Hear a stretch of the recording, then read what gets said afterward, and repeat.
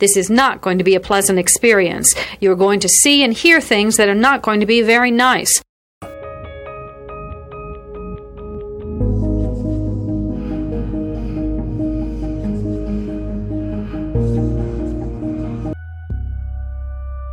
Experts divide serial killing into two general types, organized and disorganized. An organized killer brings everything he needs to complete the murder. A disorganized killer improvises. Begin.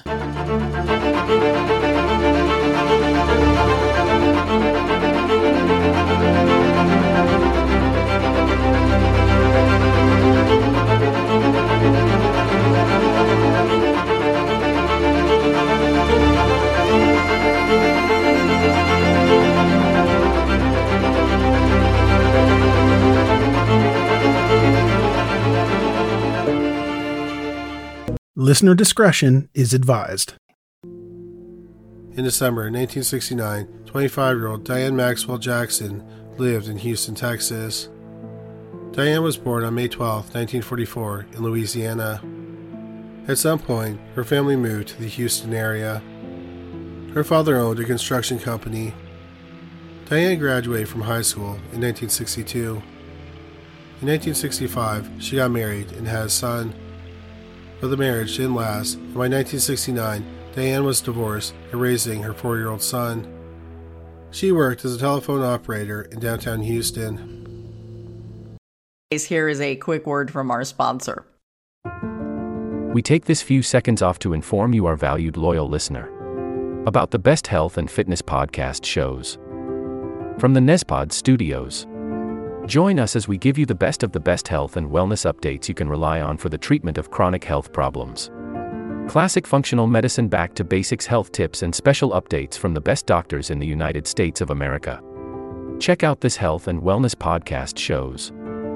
Explore Health Talk Weekly, Healthy Lifestyle Matters, Excellent Health Digest, Healthy and Free Daily, and last but not least, Weekly Health and Fitness Corner.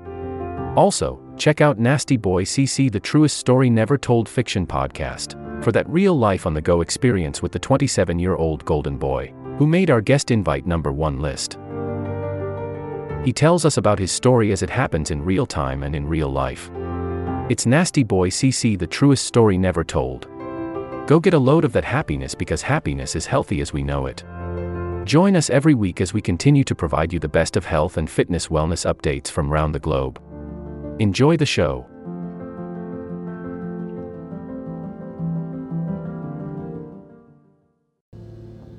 On the afternoon of Sunday, December 14th, 1969, Diane drove a red Ford Mustang to work. Since it was Sunday, the downtown core was mostly empty. Tragically, Diane never made it inside her workplace. About 30 minutes after Diane should have started her shift, a 35-year-old unhomed man named Willie Bell Jr. noticed something unusual. He saw a man walking away from a shack behind an abandoned service station that was next to the parking lot. He decided to check the shack. 25-year-old Diane Maxwell Jackson was inside of it. She was nude except for her bra. Her hands were bound behind her back. Bell went and called the police. By the time they arrived on scene, Diane had died. Inside the shack, the police found a pink blanket and a man's suit jacket, but they weren't sure if either item belonged to the killer or if they were in the shack before the murder. Diane's purse was found in the shack. Her purse didn't have any money in it, and her car keys were gone. The police believe that Diane drove to work, but she was kidnapped before she could enter the building. The police interviewed Willie Bell Jr. The only description he could give of the man he saw leaving the shack was that he was black with an afro. 9 hours after the murder, the police found Diane's car. It was abandoned about a mile from the crime scene. It was locked and the keys were in the ignition. The police checked the car and they found 3 fingerprints and a partial palm print. An autopsy was performed on Diane. It was determined that she had been raped. She had been stabbed once in the abdomen with what the medical examiner called surgical precision. A single stab wound had cut a main artery. The stab was so precise that the medical examiner thought that the killer had some medical training. The police's first suspect was Willie Bell Jr. However, his fingerprints didn't match those found in the car. The problem was that in 1969, there was no computerized system for fingerprints, so fingerprints had to be manually compared one by one. Since the police didn't have a suspect, they started comparing the fingerprints to black men who were arrested recently. Then they started fingerprinting black men who hung out downtown, which, unfortunately, was not considered controversial at the time. They also focused on black men who worked in healthcare. Yet, they didn't find a match to the prints. The murder haunted Diane's father. He desperately wanted the case solved. But then months and then years went by, and no persons of interest emerged. 17 long years passed. Then in 1986, Diane's brother, David, became a member of the Texas Rangers. One of the reasons he got into law enforcement was so they could hopefully solve Diane's murder. Around the same time, the Houston Police Department purchased an AFIS system. AFIS stands for Automated Fingerprint Identification System. It's a computerized system that quickly compares unknown prints to the prints of people who had been arrested. David requested that the fingerprints of his sister's killer be compared to those who had been arrested. He thought that his sister's killer must have committed another crime. He didn't think he could just rape and murder a woman and then go on to live life as a law-abiding citizen. But no match to the prints was found. Without any other clues to follow up on, the case went cold again. Another 17 years passed, bringing us to 2003. It had been 34 years since Diane Maxwell was murdered. Had she been alive, she would have been 59. Her only son was 38. Her father was now 88, and he was desperate to see the case closed before he died. His son and Diane's brother, David, was still a Texas Ranger, and he wanted to have the case closed to grant his father's wish and for his own peace of mind. David and Diane's father said he constantly dreamed about Diane and he thought about her all the time. David Maxwell decided to ask his friend Jim Ramsey for help investigating his sister's murder. Ramsey was a veteran homicide detective with the Houston Police Department. They had been friends for years, but Ramsey had no idea that David's sister had been murdered. David said he didn't want people to give him sympathy, so he kept that part of his life private. As we just went over, much had changed in the 34 years since Diane had been murdered. One major change was that DNA had become an incredibly powerful crime-fighting tool. Ramsey thought if they could have Diane's clothes tested for DNA, it might help them solve the crime. Unfortunately, the clothing had been destroyed. David and Ramsey also learned that the crime scene photos and the negatives were missing. But they thought they caught a lucky break because someone had violated the rules. Someone with access to the photos had sold them to a British crime magazine, Master Detective, in 1971. Ramsey contacted the publisher. Unfortunately, they didn't have the photos or the negatives. The only thing they had was a single copy of the edition. Because it was their only copy, they didn't want to send it to Ramsey and David. Ramsey convinced them to photocopy the article and send it to them. However, when they received the photocopy of the article, they realized that the photos were useless to their investigation. Undeterred, David and Ramsey tried to track down the only witness to the crime, Willie Bell Jr. They learned he had moved out to California, but he had been dead for nearly 20 years. At the very least, they had the fingerprints. David knew they existed because they were compared to other fingerprints in 1986. But David was shocked to learn that the fingerprints were not in the case file. In 1986, the fingerprints that were saved in AFIS were of known people who had been arrested in Houston. It didn't store the fingerprints of unknown offenders. But it didn't appear that the fingerprints were destroyed. Instead, they were probably filed incorrectly and they were in another open case file. Unfortunately, if that was the case, then there was a good chance that they would never be found. It would not be like looking for a needle in a haystack. Instead, it'd be looking for a very specific piece of straw in a haystack. Without the fingerprints, there was no evidence left to investigate.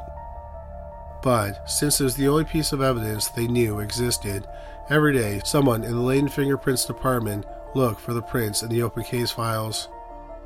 This included open files on every type of crime, like assault, burglaries, car thefts, and etc. They spent months looking for the prints.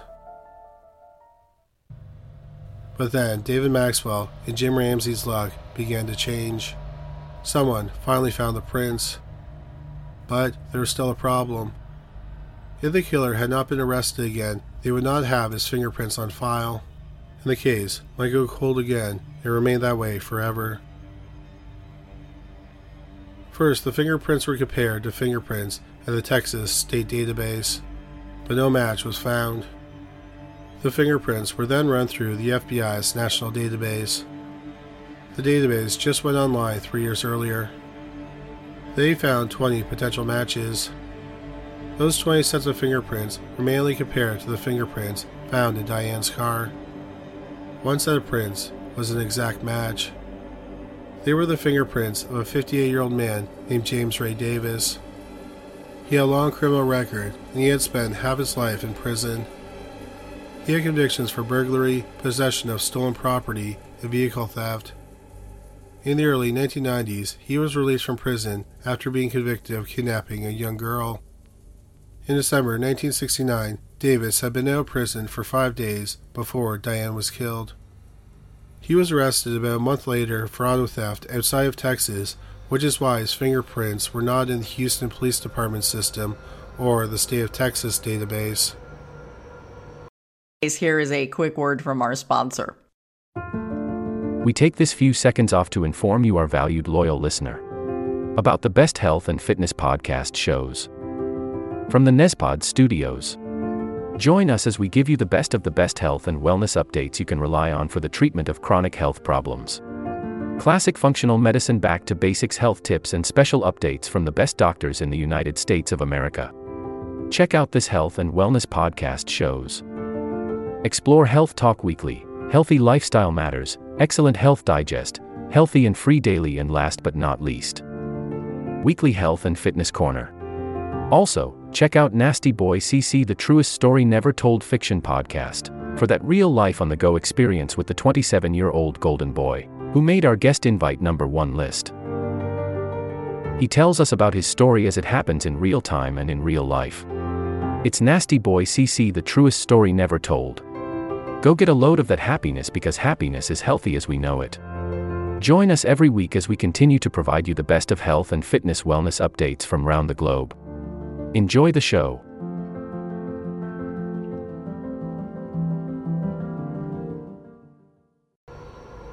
Since being released in the early 1990s, he had been living in a federally funded housing complex in Texarkana on the Texas and Arkansas border. He had been a model citizen since his release. In August 2003, Jim Ramsey went to Davis's apartment to question him. One of the problems with the fingerprints was that they were only found in the car. They weren't found in the shack where the murder was committed. As we mentioned, there was no other evidence. So, if Davis had another explanation for why his fingerprints were in the car, like he found the car abandoned and went joyriding, their investigation may come to a full stop and the case would never be solved. When Ramsey showed Davis a photograph of Diane Maxwell's car, he averted his eyes. He claimed he had never seen the car before. Ramsey thought that this was an odd statement because it was a red Ford Mustang. He doubted that Davis had never seen one in his entire life. He then took out a photo of Diane and tried to hand it to Davis. He refused to take it. Ramsey then told him they had matched his fingerprints to those in the car. Davis then confessed to Diane's murder. He said he had been hanging outside the parking lot of Diane's work. When he started pulling to the parking lot, he planned to rob her. He walked up to her and pressed his knife into her abdomen. He then led her to the shack. He said that he robbed her, but he denied raping her. He then stabbed her. He got into her car and drove off. After the confession, James Davis was arrested. In November 2003, 34 years after the murder of Diane Maxwell, James Davis pleaded guilty to her murder. In January 2004, he was sentenced to life in prison. Both Jim Ramsey and David Maxwell believe that a little something extra was at work that helped them solve the case. Ramsey told Forensic Files that the odds of them closing the case were 1,000,000,000 to 1, so he believes that there was divine intervention at play. He also believes that David's unselfish life may have led God to say, "I'll give him a break with this case." No matter what you believe, Ramsey and David did overcome amazing odds to close the case. Diane's father lived long enough to see Davis arrested and convicted. He was apparently ecstatic when he learned of Davis's arrest. He died in 2010 at the age of 95. The life sentence for James Ray Davis was not too long. When he was arrested, he was in bad health. He lived for another 3.5 years after he was convicted. He died in prison in June 2007 at the age of 62. This will conclude the episode. Thanks for tuning in. If you like what you hear, please leave a comment and subscribe. Thank you.